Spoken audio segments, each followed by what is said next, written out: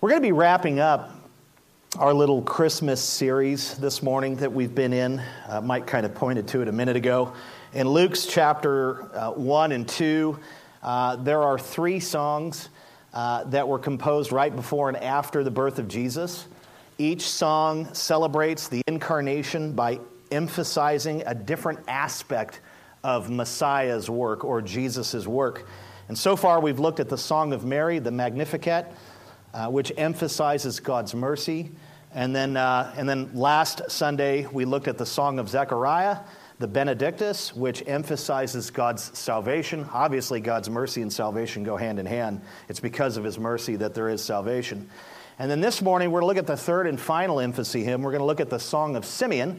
We just read a passage that deals with that, and it's called the Nunc Dimittis. That's the Latin phrase, Nunc Dimittis. And it emphasizes a couple of different things, light to the Gentiles. But I think primarily what Simeon was trying to emphasize is the broadness of God's salvation or the scope of it. And so that's what we're going to look at this morning. But I think before moving forward, we need to get a little context, a little foundation here.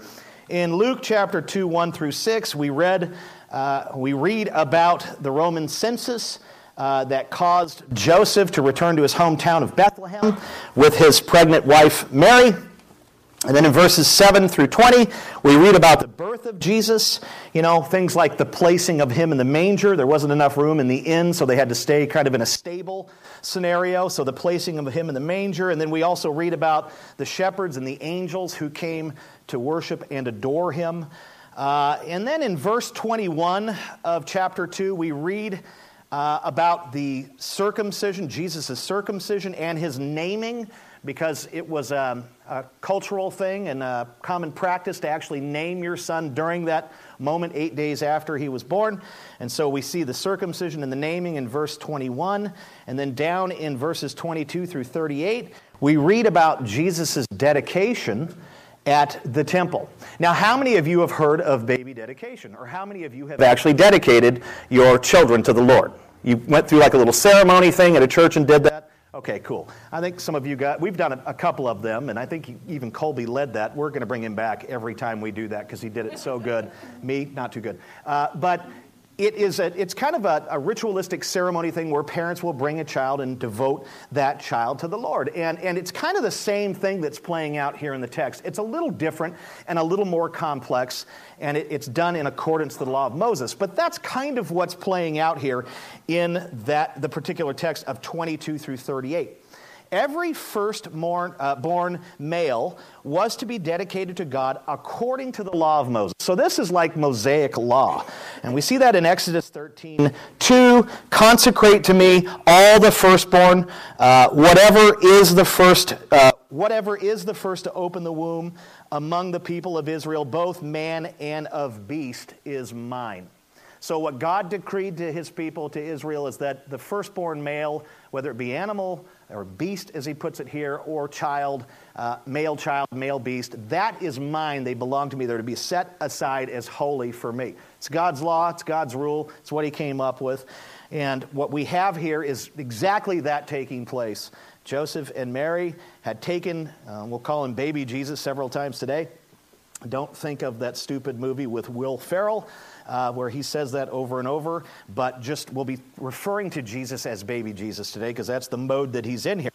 But they took baby Jesus to the temple to dedicate him in accordance with that law, in accordance with that mandate. And this took place about 40 days after his birth. And it's interesting because 40 is a significant number in Scripture. There's significant numbers, but it was 40 days after when they did this. Now, the ceremony, this dedication ceremony, had a sacrificial component to it, meaning that an animal needed to be sacrificed as an act of worship during this particular thing. And this was a Jewish thing. They were into animal sacrifice. It's part of Judaism. It's part of the law. And what the parents would be required to do is to offer up to God, as it says in the text, either 2 turtle doves, or if you were more on a fixed income and had less money, because turtle doves, it's not like they were, $29.99 a piece. I have no idea what they cost, but they costed more than young pigeons. A young pigeon was not as high-end a bird, if you will. So the parents had to offer up 2 turtle doves if they had the money for that, or 2 young pigeons if they didn't have the money for the other, and depending on their budget. During the dedication, this particular one, however, Joseph, Mary, and baby Jesus were approached, like right in the middle of this thing, like you're up on stage doing your thing, you're dedicating your child, and then somebody kind of interrupts that whole thing and takes your baby, and you're like, oh, what's up? That's kind of what plays out here. It's really interesting. So right in the middle of this thing, as they're doing their deal and trying to honor God with their new son, this mysterious and rather interesting fellow named Simeon, he was an older guy, he kind of injects himself into what's playing out. That's where we'll pick it up. We're going to pick it up right there. That's where we pick it up. And so I think it's good for us to pray before we begin to look at the narrative and unfold its doctrinal truths. Father, just thank you for Christmas, and thank you for these people that have come. We appreciate you leading them down here. And we don't believe, Lord, that anyone here is by chance, that anyone is truly here just because they were invited. But we believe that you have led us here to this moment. And not just to check out someone's church or to hang out with someone we care about and love, but you might have a divine purpose for some of us here today. Maybe to call some of us out of darkness and into your wonderful, marvelous light, into salvation. Lord, we pray that you would unpack that for us and show us that and reveal that to us today. And for those of us who are in the light, for those of us who are saved, we thank you so much for Jesus and for his work, his finished work. And we pray that you would sanctify us today. And what that means is that you would just grow us and mature us a little bit more in the Lord. Make us just a little bit more like Jesus. What a splendid, what a wonderful day to do that on, the day that we commemorate the birth of our Savior. Make us just a little bit more like him. Chip away a little bit of the flesh and a little bit of the past and a little bit of the garbage, and just sanctify us and make us a little bit more like Christ, that we might glorify and honor you in all that we do. We pray for focus this morning, and we submit ourselves to you and yield to you as our teacher, as our rabbi, as our God. We pray in Jesus' name. Amen. Well, we're going to pick it up at verse 25. Are you there? Luke 2, verse 25. We're just going to kind of walk through this passage. It says, "Now there was a man in Jerusalem whose name was Simeon." Have you ever met anyone named Simeon? You have? I never have. I've never met anyone. I'm just wondering. I don't even know why I'm interrupting myself to make this point. But I've just never met anyone named Simeon. I never have. And I think I need to. It might help. So there was a man in Jerusalem whose name was Simeon. It's an interesting name. And this man was, look at these details, was righteous and devout, waiting for the consolation of Israel. And the Holy Spirit, and this is key, the Holy Spirit was upon him. So the first thing that we notice is that verse 25, it basically tells us 5 things about Simeon. And I love Luke's account of the gospel because he's a historian and he includes all sorts of cool details. I mean, don't even think for a moment that these descriptive things about Simeon were put in there just for the heck of it. They're there for a purpose. Luke wants us to know who this guy was in a sense and what he was about. He wants us to get a picture of his character, his integrity, and his spirituality, if you will. So 5 things I see here. Let's identify each. Firstly, Simeon was in Jerusalem. And I think what in Jerusalem means that it means that he lived there.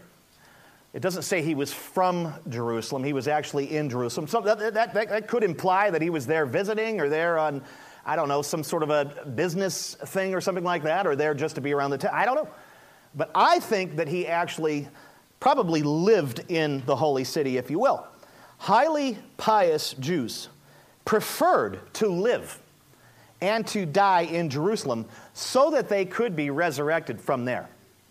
Literally, they would move from the diaspora Jews, the Jews who'd been scattered like early on that lived throughout that whole region and up north and in Syria and all those other places and parts of the Roman Empire. They would literally, if they could, when they got older, they would move to Jerusalem so they could spend the remaining days there. and die there because they believed it was better to be resurrected when Messiah comes from Jerusalem. Better there than in Caesarea Philippi or some other place. So I think that he lived there. And it's also obviously the place where the temple was, which was the central location for all Judaism and worship. Not to say that they didn't worship in synagogues and other places, but sacrifices and all that stuff was to be done at this particular locale. And so this is a key location. Now, Jews that didn't live in Jerusalem, if they lived outside, in maybe in proximity to it or beyond in another place, like I said, those scattered Jews, they would literally travel to Jerusalem several times a year for various celebrations like Passover and so on. So if you lived way out here in the sticks and you had to go to Jerusalem, and it was either by donkey or by foot because they didn't have Greyhound, they didn't have planes or any of that, it might make more sense to move closer to the city or into the city if you need to go there because you're a pious person 4 or 5 times. It would be kind of like attending a church that's an hour and a half away. I've met people that do that, and I'm like, I don't know how you do that because it takes my wife an hour and a half to get ready.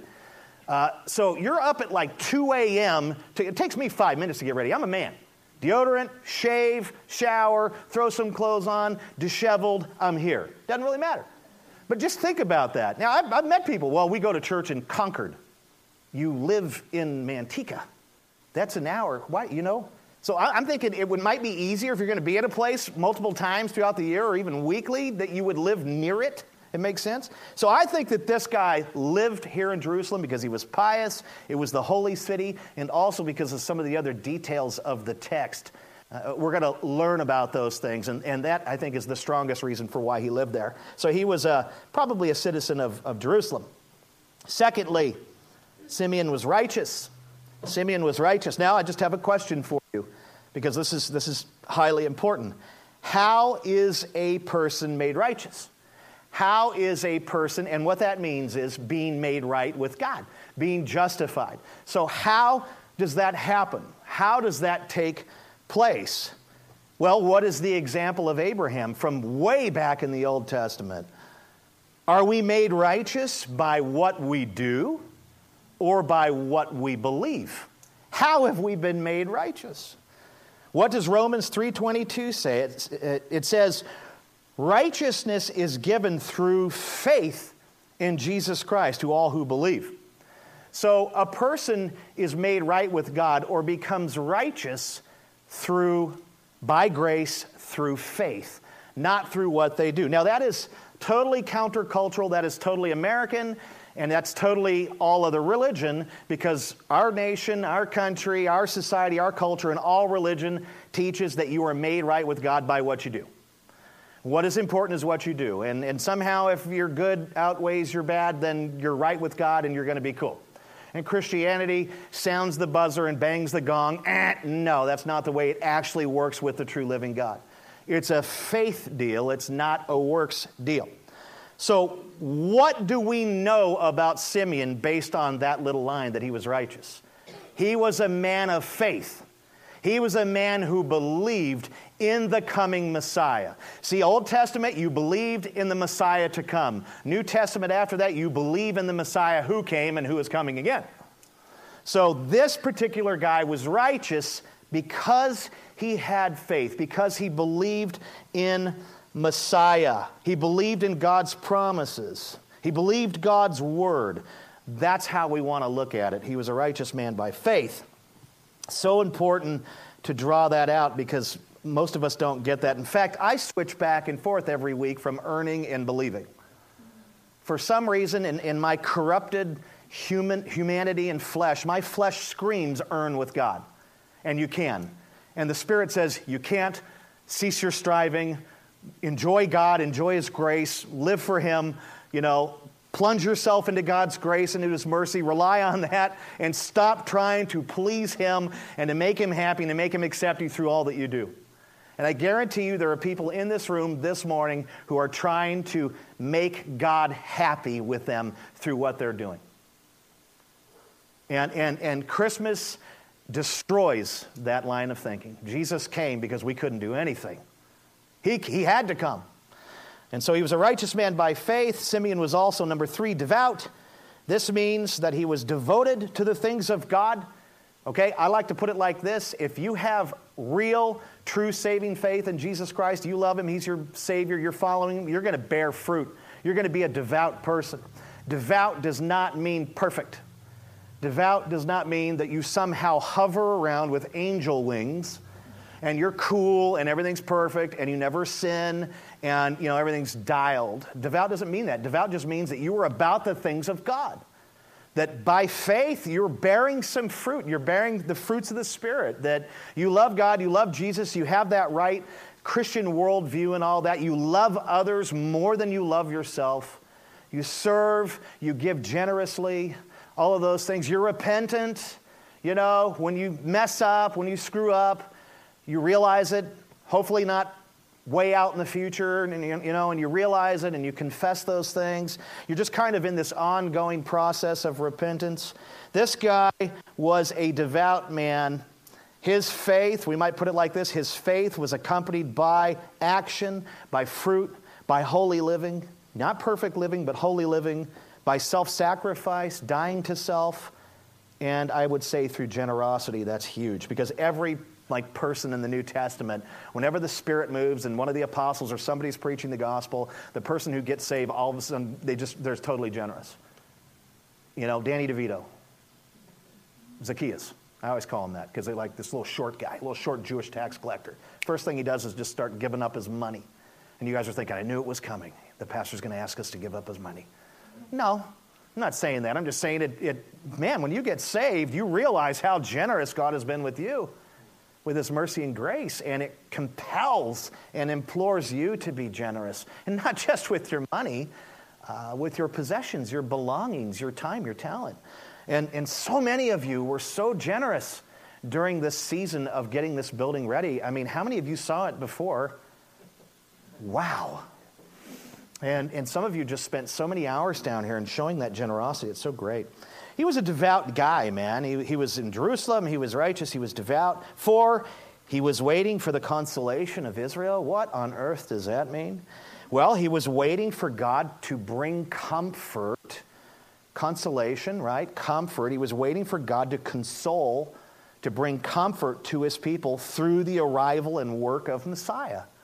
Messiah would be the one who would come, and he would be a total game changer.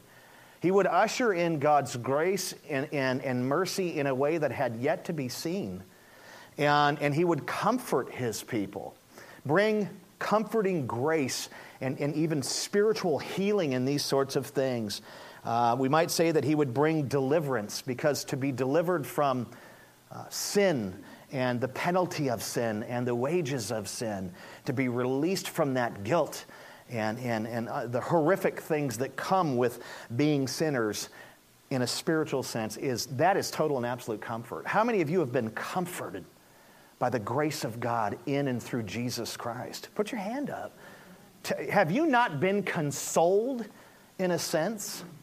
It's unreal. My life was total and absolute chaos before Jesus. It was. And now, is it perfect? No.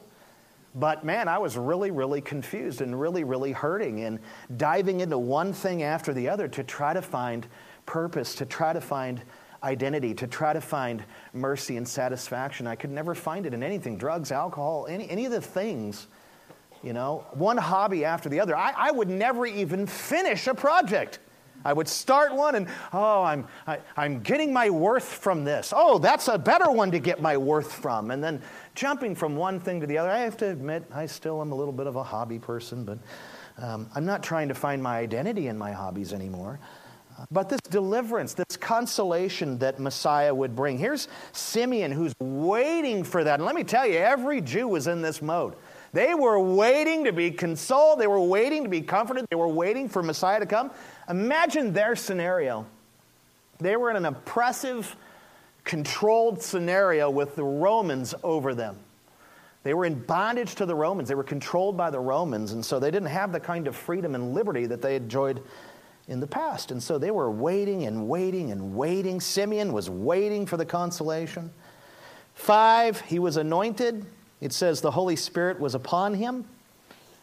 Now, this would have been an Old Testament style or Old Covenant type of anointing where the Spirit wasn't given permanently, that God would put his Spirit on people temporarily to achieve certain things for God, to serve him in certain capacity. King David had an anointing like that, and others did.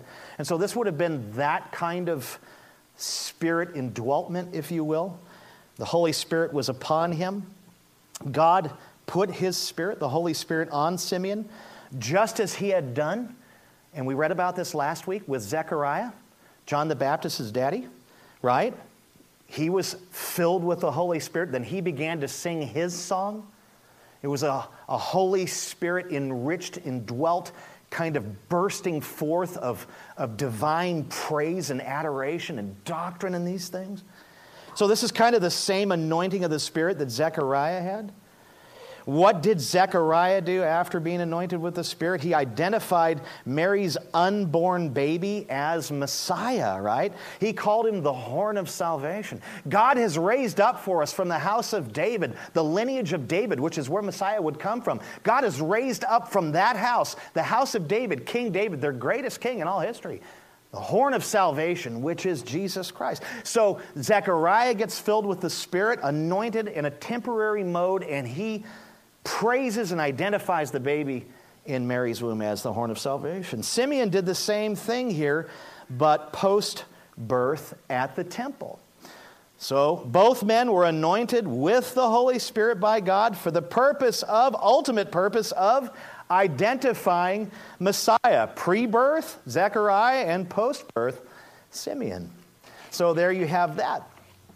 Now, one of the reasons we have been, as Christians, now if you're a Christian, you have the Holy Spirit. The Holy Spirit has come into you and regenerated you and given you a new heart, made you a new person. He makes his abode in you.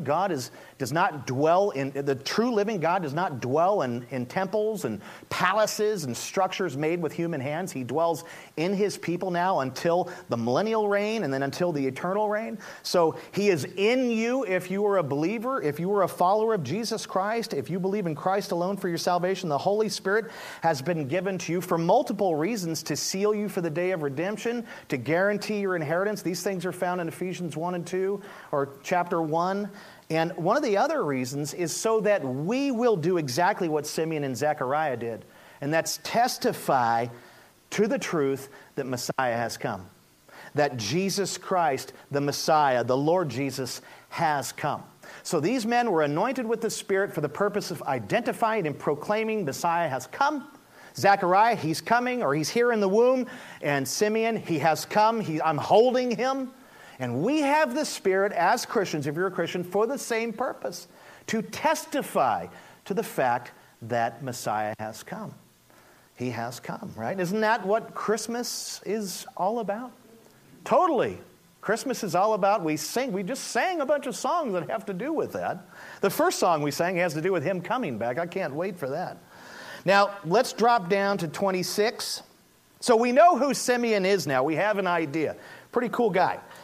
26, speaking of Simeon again, and it had been revealed to him by the Holy Spirit that he would not see death before he had seen the Lord's Christ. Wow, now that's really, really interesting. The Holy Spirit revealed to Simeon that he would see the Lord's Christ, Messiah, with his own eyes, with his own two eyes, before he died. That's what departed means, or before death there. Departed, it says a little later. He would actually put his eyeballs on Messiah.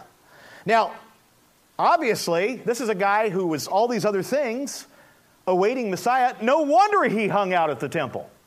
He figured if the Messiah comes, and he's going to come because God told me, and God told me that I'm going to see him before I go to be with the Lord, I'm thinking he's probably going to show up at the temple. Somehow, he's probably going to make it there. And so this guy hangs out at the temple. If you fast forward down there, you find a woman who was doing kind of the same thing, hanging out at the temple.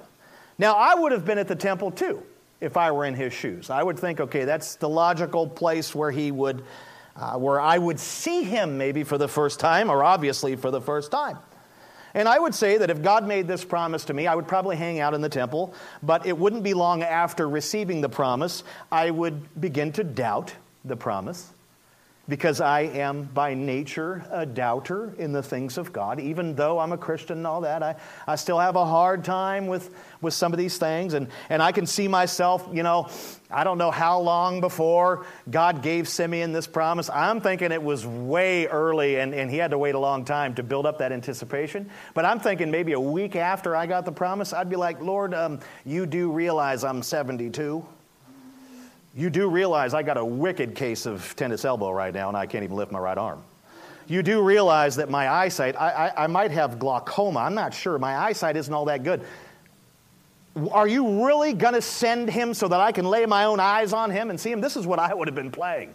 I'd have been like, you can just do it tomorrow. I would have been impatient and worried and wondering and anxious. You going to do this before I die, right? Oh, ye of little faith.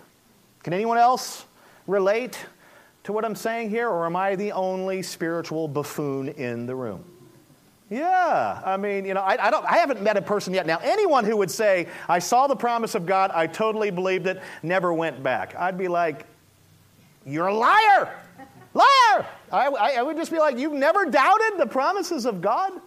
You've never doubted in his promises? I mean, we all do, right? We have this flesh. It's horrible. It's totally opposed to the things of the Spirit and to the Spirit. I am a person of weak faith at times, and I have to confess that. And we don't see anything like that with Simeon.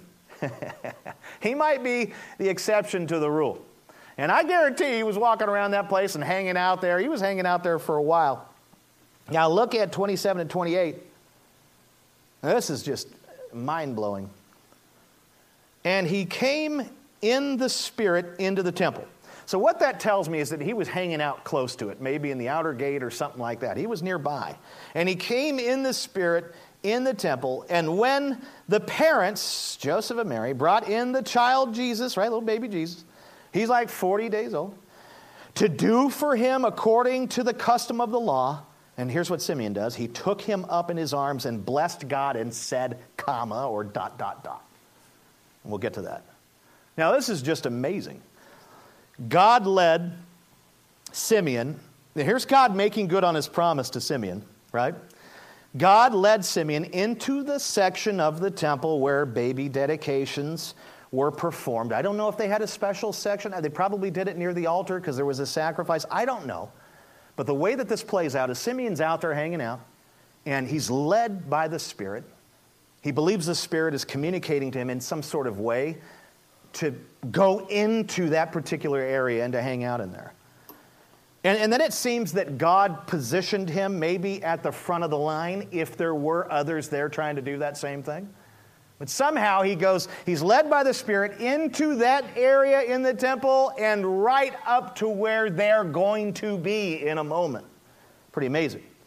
And when Joseph and Mary stepped forward with baby Jesus, the Holy Spirit said to Simeon, it doesn't say it in the text, so I'm implying it, but somehow the Holy Spirit communicated to him, there he is. I don't know if he said there he is or if he just knew. I don't know how it was communicated, but he let him in, and when they entered and came forward and did their thing and they're holding the baby, somehow the Holy Spirit says, there he is. That's him right there. That baby. Pretty amazing. And what does he do? He snatches up baby Jesus from his parents. I'd be like, I'm going to throw down on this dude. That would just be weird, right? That would be awkward. Maybe, maybe not. I don't know. He probably looked like Gandalf, so imagine with me. You shall pass, He takes Jesus from them. They're like, okay, we want to offer, what's this guy doing? He takes Jesus and he takes him in his own arms, and then he begins to bless God and basically sing the song of Simeon, his song, the Nunc Dimittis. Amazing. I just want to talk about the Holy Spirit for a moment here. I think it's important. The Holy Spirit's role in our salvation or even in creation is multifaceted. Okay, first of all, the Holy Spirit's the third person of the Godhead. You have Father, Son, Holy Spirit. God is one in three. And so the Holy Spirit's role in the Godhead, because it's amazing, the Father, the Son, and the Holy Spirit, they're all exactly the same in all of that, eternal and divine and all that, but they have set it up to where they do different functions in creation, or more particularly, in our salvation. It's pretty amazing. And one of the primary tasks of the Holy Spirit is to call attention to Christ and to glorify Christ. Now, when we think of the Holy Spirit, we typically think of being indwelt by Him and the things that I described earlier that Simeon was experiencing. But how often do we actually consider or think about this primary role of the Holy Spirit to bring attention to Christ and to glorify Christ? In fact, I think that's His primary bit. That's what He focuses on doing. Now, here's how this kind of plays out. One of the ways that you can know, and I think this is important because there's mass confusion outside these doors. And quite frankly, we battle it here because we try to stay in God's Word and all that. There's confusion everywhere because we have flesh, because there's men. But there's mass confusion in other churches about this particular thing. One of the ways that you can tell if you're in a Holy Spirit-led church, and you hear about that all the time, Holy Spirit, Holy Spirit, Holy Spirit. One of the ways you can tell is if the pastors, maybe the elders, the deacons, whoever, leaders, the worship leaders, even the congregants, this is how you know if you're in a Holy Spirit-led and filled church. They, in those churches, make much of Jesus. That's how you know. That's how you know it's a work of the Spirit, because that's His job. Churches that make more of the Holy Spirit than the other two members of the Godhead are not Holy Spirit-led or Holy Spirit-filled churches. Churches, and all they do is ramp up and talk about the Spirit endlessly. Holy Spirit, Holy Spirit, Holy Spirit. Very little reference to Jesus. Rarely do they talk about the Father. Not Holy Spirit-led churches. In fact, could even be false churches. Now, you're thinking, how can that be? Because they're not doing what the Holy Spirit has come to do. And that'll tell you right there. That's the spiritual test. That's the litmus test. Speaking of the Holy Spirit, Jesus said this in John 16:14. What did He say? Does anyone remember? He will glorify who? Me. That's what Jesus Himself, the second person of the Holy Trinity, of the Godhead, said about the Holy Spirit. He didn't say He will glorify Himself. He didn't say He will make much of Himself. Now, I am not telling you that it is wrong to celebrate the Holy Spirit and to mention the Holy Spirit or any of those things. Holy Spirit is the active member of God in a congregation. You take Him out, you don't have anything. You don't have life. But the emphasis in a church, if it's Holy Spirit-led and filled, will be on Jesus. Because that is what the Holy Spirit came to do. Do we not see that in the text? Simeon is brought into the temple by the Spirit. Jesus, baby Jesus, is identified to Simeon by the Spirit. What is the Spirit doing in this text? Making much of Jesus. There it is. Now, and I want to be sensitive and not mean or cruel in any other those kinds of things here, but some of our folks out there in the culture and churches have gotten this wrong, namely charismatic Pentecostal, because it's all about the Spirit. Not all. There are some great, traditional, biblically sound charismatics and Pentecostals, so let's not just blanket them all into that. Okay, that'd be a foolish thing to do, because I know some, and they love Jesus, and they focus on Jesus. So let's not say it. But I will say there is a leaning there in that movement, and there's a huge leaning in another movement, but it isn't about the Holy Spirit. It's about Mary. And that's Catholicism. You have two errors that are taking place in so-called churches. They do not emphasize. I told you this story about the time I went to a Catholic gig where this kid was getting his Eagle Scout thing, and it was held in a Catholic building. The biggest, brightest statue in that cathedral was Mary. Mary. And she wasn't on no cross. Jesus was actually bowing to her. And that's where I was telling Rachel, if I had a baseball bat, I would ruin this ceremony. I mean, it just gets me fired up. And I just want to be sensitive, but these are errors that we see. You're making much of Mary, that is not a Holy Spirit thing. Making much of the Holy Spirit, that is not a Holy Spirit-led, indwelt scenario. He came to glorify and to identify Jesus Christ. Did you know that that's basically your salvation in a nutshell? You didn't know Jesus from Adam. The Holy Spirit made you know Jesus, did he not? Here's Jesus. And he gave you a heart that would love Jesus and respond to Jesus and worship Jesus. It's all the Holy Spirit. The Holy Spirit is also the revealer of all spiritual truth, 1 Corinthians 2:10 through 14. Apart from the Holy Spirit, a person cannot understand the Bible. I'm talking about rightly. They can't understand its spiritual implications. They will not see and receive Jesus as Savior. They won't do it apart from the work of the Holy Spirit. So I don't want to downplay or minimize the work of the Spirit. It's huge. It's massive. It was the Holy Spirit who led Simeon into the temple and identified baby Jesus. If you were to subtract the Holy Spirit from this narrative, from this historical event, because this isn't romper room playtime where these are cool stories. These are actual historical events. The Bible is a history book. It's the book of all truth as well. If you were to take Jesus out, or the Holy Spirit out of this scenario, what would you end up with? You would end up with an old man wandering around the temple until he died. Simeon would have never found Jesus. Can I get an amen? He would have never found him if the Spirit wasn't doing that work. If the Spirit wasn't in him and leading him, he would have never found Jesus. So what I'm telling you this morning is that you got to have the Spirit if you're going to see and know Jesus. You don't have the Spirit, it's not happening. You might know him with your head, you don't know him with your heart. And it's so important that we understand these things. No one finds Jesus apart from the Spirit. And it just makes my skin crawl when I hear people say, and they testify and they say, I found Jesus. What's going on with you, Biff? Well, I'll tell you, I'm a different man. I found Jesus. Well, I can appreciate that. I'm glad something happened there. But Biff, let's be doctrinally and biblically correct here. You didn't find Jesus. You weren't looking for Jesus, man. You were dead in your trespasses, dead in your sins. You loved what you were doing. You know it. You know it. You didn't find Jesus. You weren't even looking for him. You weren't a seeker. You were dead. Jesus found you, brother. Now rejoice in that. Take that glory away from yourself and put it on Jesus. Jesus found you. He marked you out. That was all set up to, and let me clarify something else here. None of that was happenstance. Well, X plus Y and then Jesus. It's all ordained from eternity past. My son always makes fun of me because I say eternity past all the time. I use the phrase at home, for crying out loud. This tri-tip from eternity past was planned for us to eat tonight.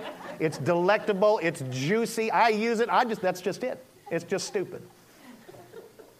This isn't like, well, I stumbled and found Jesus. I found Jesus. This is Jesus found you, and he planned from eternity past to find you. You were marked out. You were ordained. You were elected unto salvation. What a glorious thing that's been done for us. When the Spirit comes, he just makes it all happen.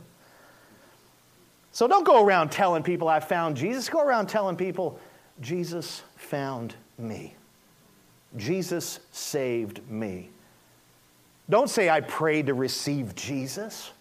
Say Jesus invaded my soul, rescued me, pulled me out of the mire and the mud and the darkness. That's what he does.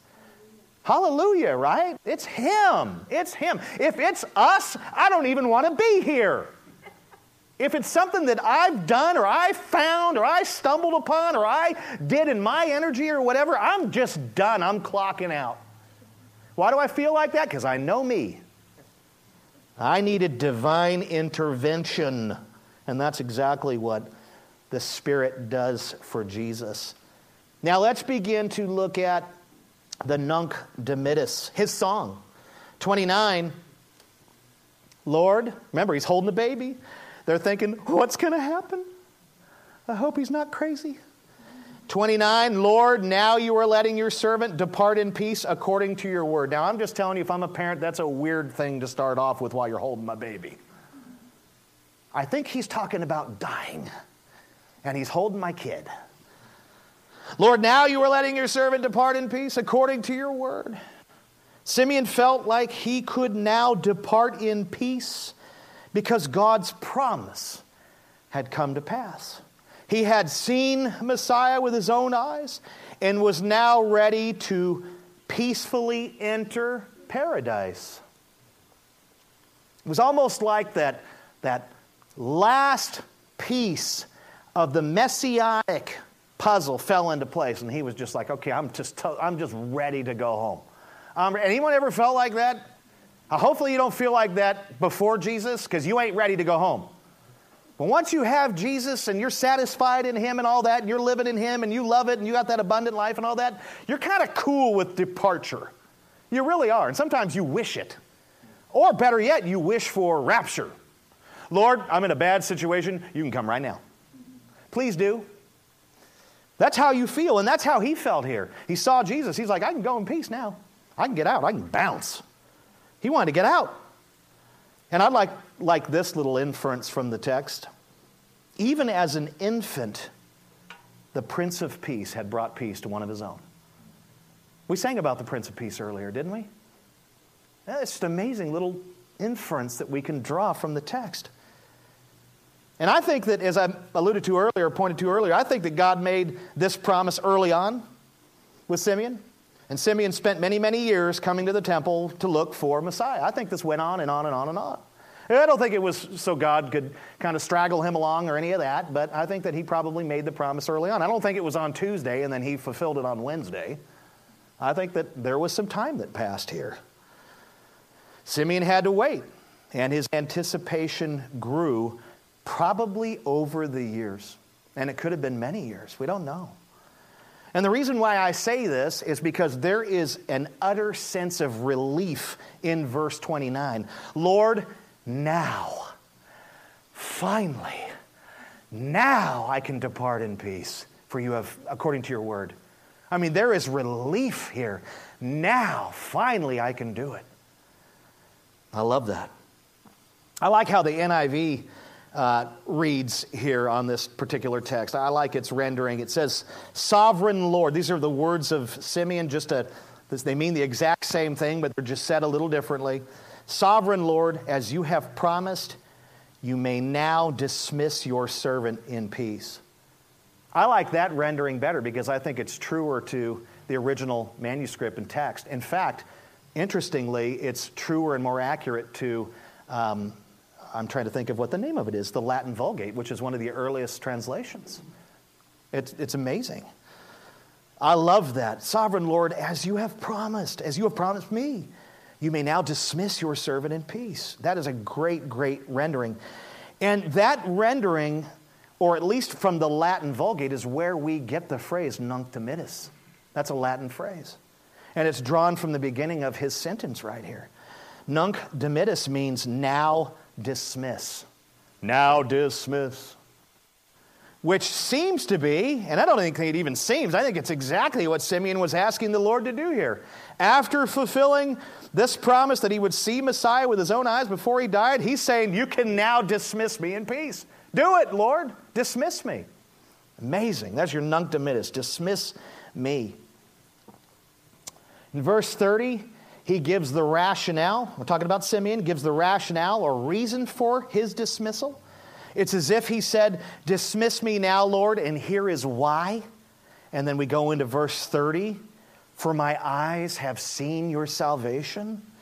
I love how Simeon refers to baby Jesus as your salvation. Jesus is God's salvation. There is salvation in no one else, friends. He's it. He is it.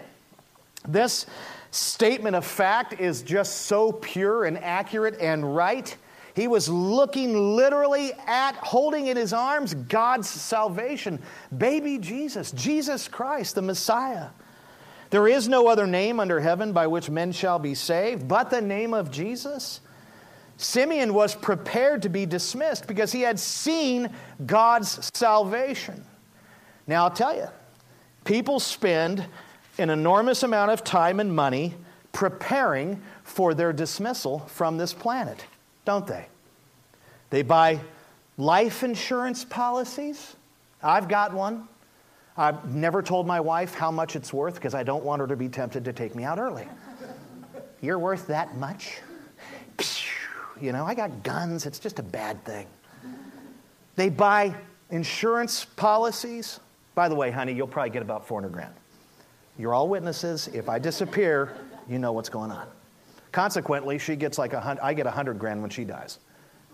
Okay, there's no way that I could replace my wife with $100,000, and that just sounded really awkward because it's like I'd go out and try to buy somebody for $100,000.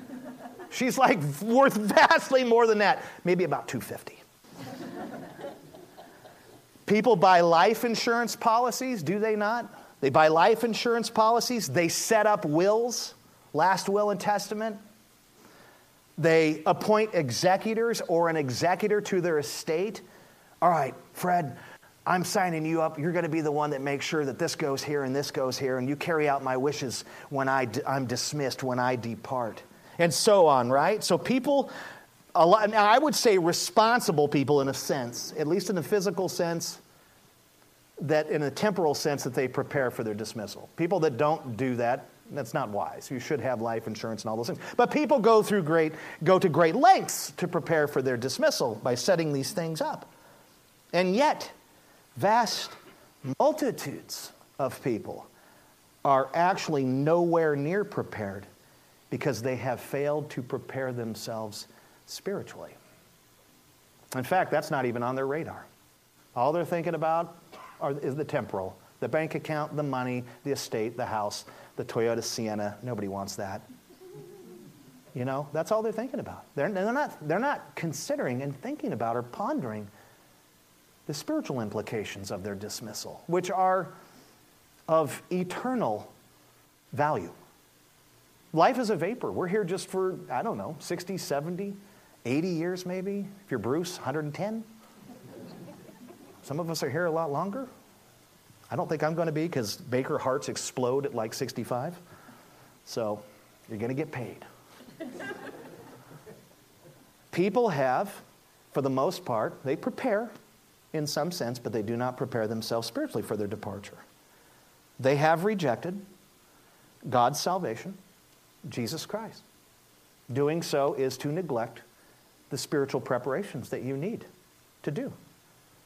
And I would just ask you, are you prepared for your dismissal? Are you prepared?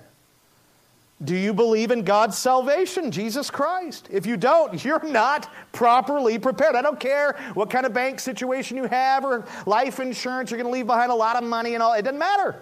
You are not properly prepared. You are not adequately prepared. In fact, you are just not prepared. And you need to prepare yourself spiritually. And you can do that. And this would be a work of the Holy Spirit. It's not just you doing it. If you do it, it's because the Spirit is doing it in and through you. But you can do it. You can be spiritually prepared by putting your faith and trust in the person and finished work of Jesus Christ alone. The one whom Simeon held up. Now, he was a baby then, but he grew up and lived a perfect life and did all those things, died on a cross, was resurrected for us so we could be justified. All these amazing things that Jesus did for us. You put your faith and you put your trust in Him alone. Don't put it in Him and someone else too, or keep carrying along with that old dead religion. Don't do it. It's Him alone. Why was Simeon prepared for his dismissal? Because he had done this. He believed in the baby that he was holding. He believed in Jesus Christ. God's salvation, he believed. Now look at 31. He's continuing to sing. That you have prepared in the presence of all peoples. Probably didn't sound anything like that. Probably much prettier. I don't know, that was pretty good. Not really. Simeon sang, and right here, this is really amazing, right there, that you have prepared in the presence of all people. Simeon sang his version of Isaiah 52:10. It says, the Lord has bared His holy arm before the eyes of all nations, and all the ends of the earth shall see the salvation of our God. I love that messianic promise. Amazing. And I'm kind of reminded of my youth pastor days when I read that line several times. I used to I was a youth pastor over at Big Valley, big church on the other side of town. Many of you came over here from there. They're still looking for you over there, by the way. I used to challenge. Colby was a teacher there. I used to challenge my junior high students pretty regularly to be evangelistic, meaning to spread the gospel, to share the gospel with their friends and family and people and others. And the rationale I would give them is because the Lord Jesus was not crucified in someone's backyard in secret, but out in the open, on a hilltop, during Passover, when hundreds of thousands, if not millions, of Jewish pilgrims from all over the world were there celebrating Passover and literally passing by him and seeing him hanging and agonizing and dying on that cross for the sins of the world. What Jesus came to do was not done in secret. It was not done in a backyard. It was not done undercover. It was all done out in the open. And since Jesus' ministry took place before the multitudes, we must take the message of his ministry, which is what? The gospel, to the multitudes, to the public, to everyone that we can. And what Isaiah and Simeon tell us here is that God's salvation, Jesus Christ, has been prepared before all people. And, in a sense, for all people. That's what Isaiah says, for all people. And what does he mean? For every ethnicity, for every region. It's not just folks that look like me and that sound like me. Anglo. You know, God has prepared his Son salvation for the nations. For every tribe and tongue. There will be people from every tribe and tongue. No matter what color, ethnicity, wherever, whatever region, that God has planned to save. And they will be saved. You look over in Revelation 7:9, it's a vast multitude, and there's so many people you can't even count them. And they're of every color and of every language. And they have one thing in common. Jesus. Jesus is what unites. He's the one who unites the world and brings true and lasting peace. It's never going to happen through the UN or anything else. And that's what he's saying here. You have prepared in the presence of all peoples. This salvation was put on display and has been put on display and continues to be before the eyes of the entire world. And this is a shocker if you're Jewish, because you probably still think that it's just for you. It had never been intended to be just for Jews, but for the entire world. Now, that's not to say that the Jews didn't get the promises and the prophecy and all that. They did. They're significant. They're amazing. That's why we love Israel. We're grafted into them. They're not grafted into the church. But God's plan from before time and before the foundations of the world, just to get to my Son from eternity past. There he is. He's laughing. Was to save people from every tribe and tongue. And that's what he's pointing to here. The Redeemer of Israel is also the Redeemer of every tribe, every tongue, and every nation. Now, this does not mean that salvation is universal in its application. It does not mean that everyone will get saved. We know that this salvation is only applied to those who believe, to the elect. It is universal in its scope, in that it will be applied to all types, to every tongue, every tribe. And that's fantastic. That's great news. Now, this aspect of Messiah's work is what I think Simeon wanted to emphasize in his song. And he continued to do this in verse 32. Look at it. We're almost finished. A light for revelation to the Gentiles and for glory to your people Israel. This is how he wraps up his song. I love the commentary in the Gospel Transformation Bible. It's just an edition or version of a Bible. It's a study Bible, but it has a gospel emphasis, the finished work of Jesus, like everywhere, and it's really neat to read. But I love what it says here. It says, in Simeon's words, we see the universal scope of the gospel. Now in Jesus, God's plan from the beginning of creation is being accomplished. The spreading of the gospel to all the earth, to Jew and Gentile. I love that explanation of what Simeon said in verse 32. I love it. I like how Simeon referred to Jesus as a light, right? He's a light that brings revelation to Gentiles. And do you know what a Gentile is, by the way? A Gentile just means non-Jew. You have Jews and you have Gentiles. You have Jewish people and you have Gentile people. What are we? Unless you're Jewish, you're Gentile. And so Gentile is a reference to us, and that's what makes this passage so exhilarating and exciting. Now, I want you to check out what some other passages say about Jesus and light, or Messiah and light. Isaiah 42:6. This is God prophesying through Isaiah, speaking of Messiah. I will keep you, that's Jesus, you, and will make you to be a covenant for the people and a light for the Gentiles. You may not realize this, but Gentile people like us have pretty much walked in darkness since the beginning.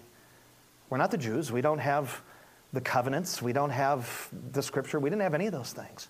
When the Jews came into the Promised Land, they were invading lands of Gentile people. And quite frankly, they were conquering most of them. And to some, they were also revealing God's truth. But for the most part, Gentiles have always walked in darkness. People like us have. We have never had really the truth, any influence from God. Well, let me tell you right here, what's happening with Simeon is a turning point in history where God, in an unprecedented way, he was setting a new precedent to begin to reach Gentiles like never before with the good news, with Messiah. Jesus had come to do something that had yet to be seen throughout the world, and that was to bring salvation, not just to the Jews, because that had been going on, but to Gentiles. Now, of course, that makes me think, well, what about all the Gentiles before that? Well, that's tough to wrestle with. But I'm looking at it from the post position and rejoicing that God had chosen to do that. Because if he hadn't, we wouldn't be here. We'd be celebrating Christmas. But we would have a big Santa up there instead of a cross. You know? And we'd be singing Kumbaya in Latin. I don't know. Isaiah 49:6. I will also make you a light, speaking of Jesus, speaking of coming Messiah, I will also make you a light for the Gentiles, that my salvation may reach to the ends of the earth. Wow, what a text. Isaiah 60 verse 3. And nations shall come to your light. God is going to draw through the Holy Spirit nations to the light who is Jesus, that bright, shining, divine light. And nations shall come to your light and kings to the brightness of your rising. Love that. Over in John in the New Testament, John 8:12. Again, Jesus spoke to them saying, I am the what of the world? I am the light of the world. Whoever follows me, listen carefully, these are Jesus' own words tied into everything that we've been talking about, tied into Simeon's little bit of a prophecy here where he's reiterating some stuff from Isaiah. Jesus says, I am the light of the world. Listen, whoever follows me will not walk in darkness, but will have the light of life. Okay, so what that tells me is that the only way to walk in light, in the revelation of God, in truth, in joy, in satisfaction, in purpose, in every good thing that the Father has, in His salvation for all eternity, the only way to do that is to follow the one who is the light of the world, Jesus Christ. What I'm saying to you this morning, friend, is there is no other way. There is no other source of light. There is no other bright, shining bulb. It's Jesus alone. It's Jesus alone. It's Jesus alone. He alone is the light. Do you believe that this morning? Some of your faces seem to say yes. Your countenance says yes. And some of them say, I don't care.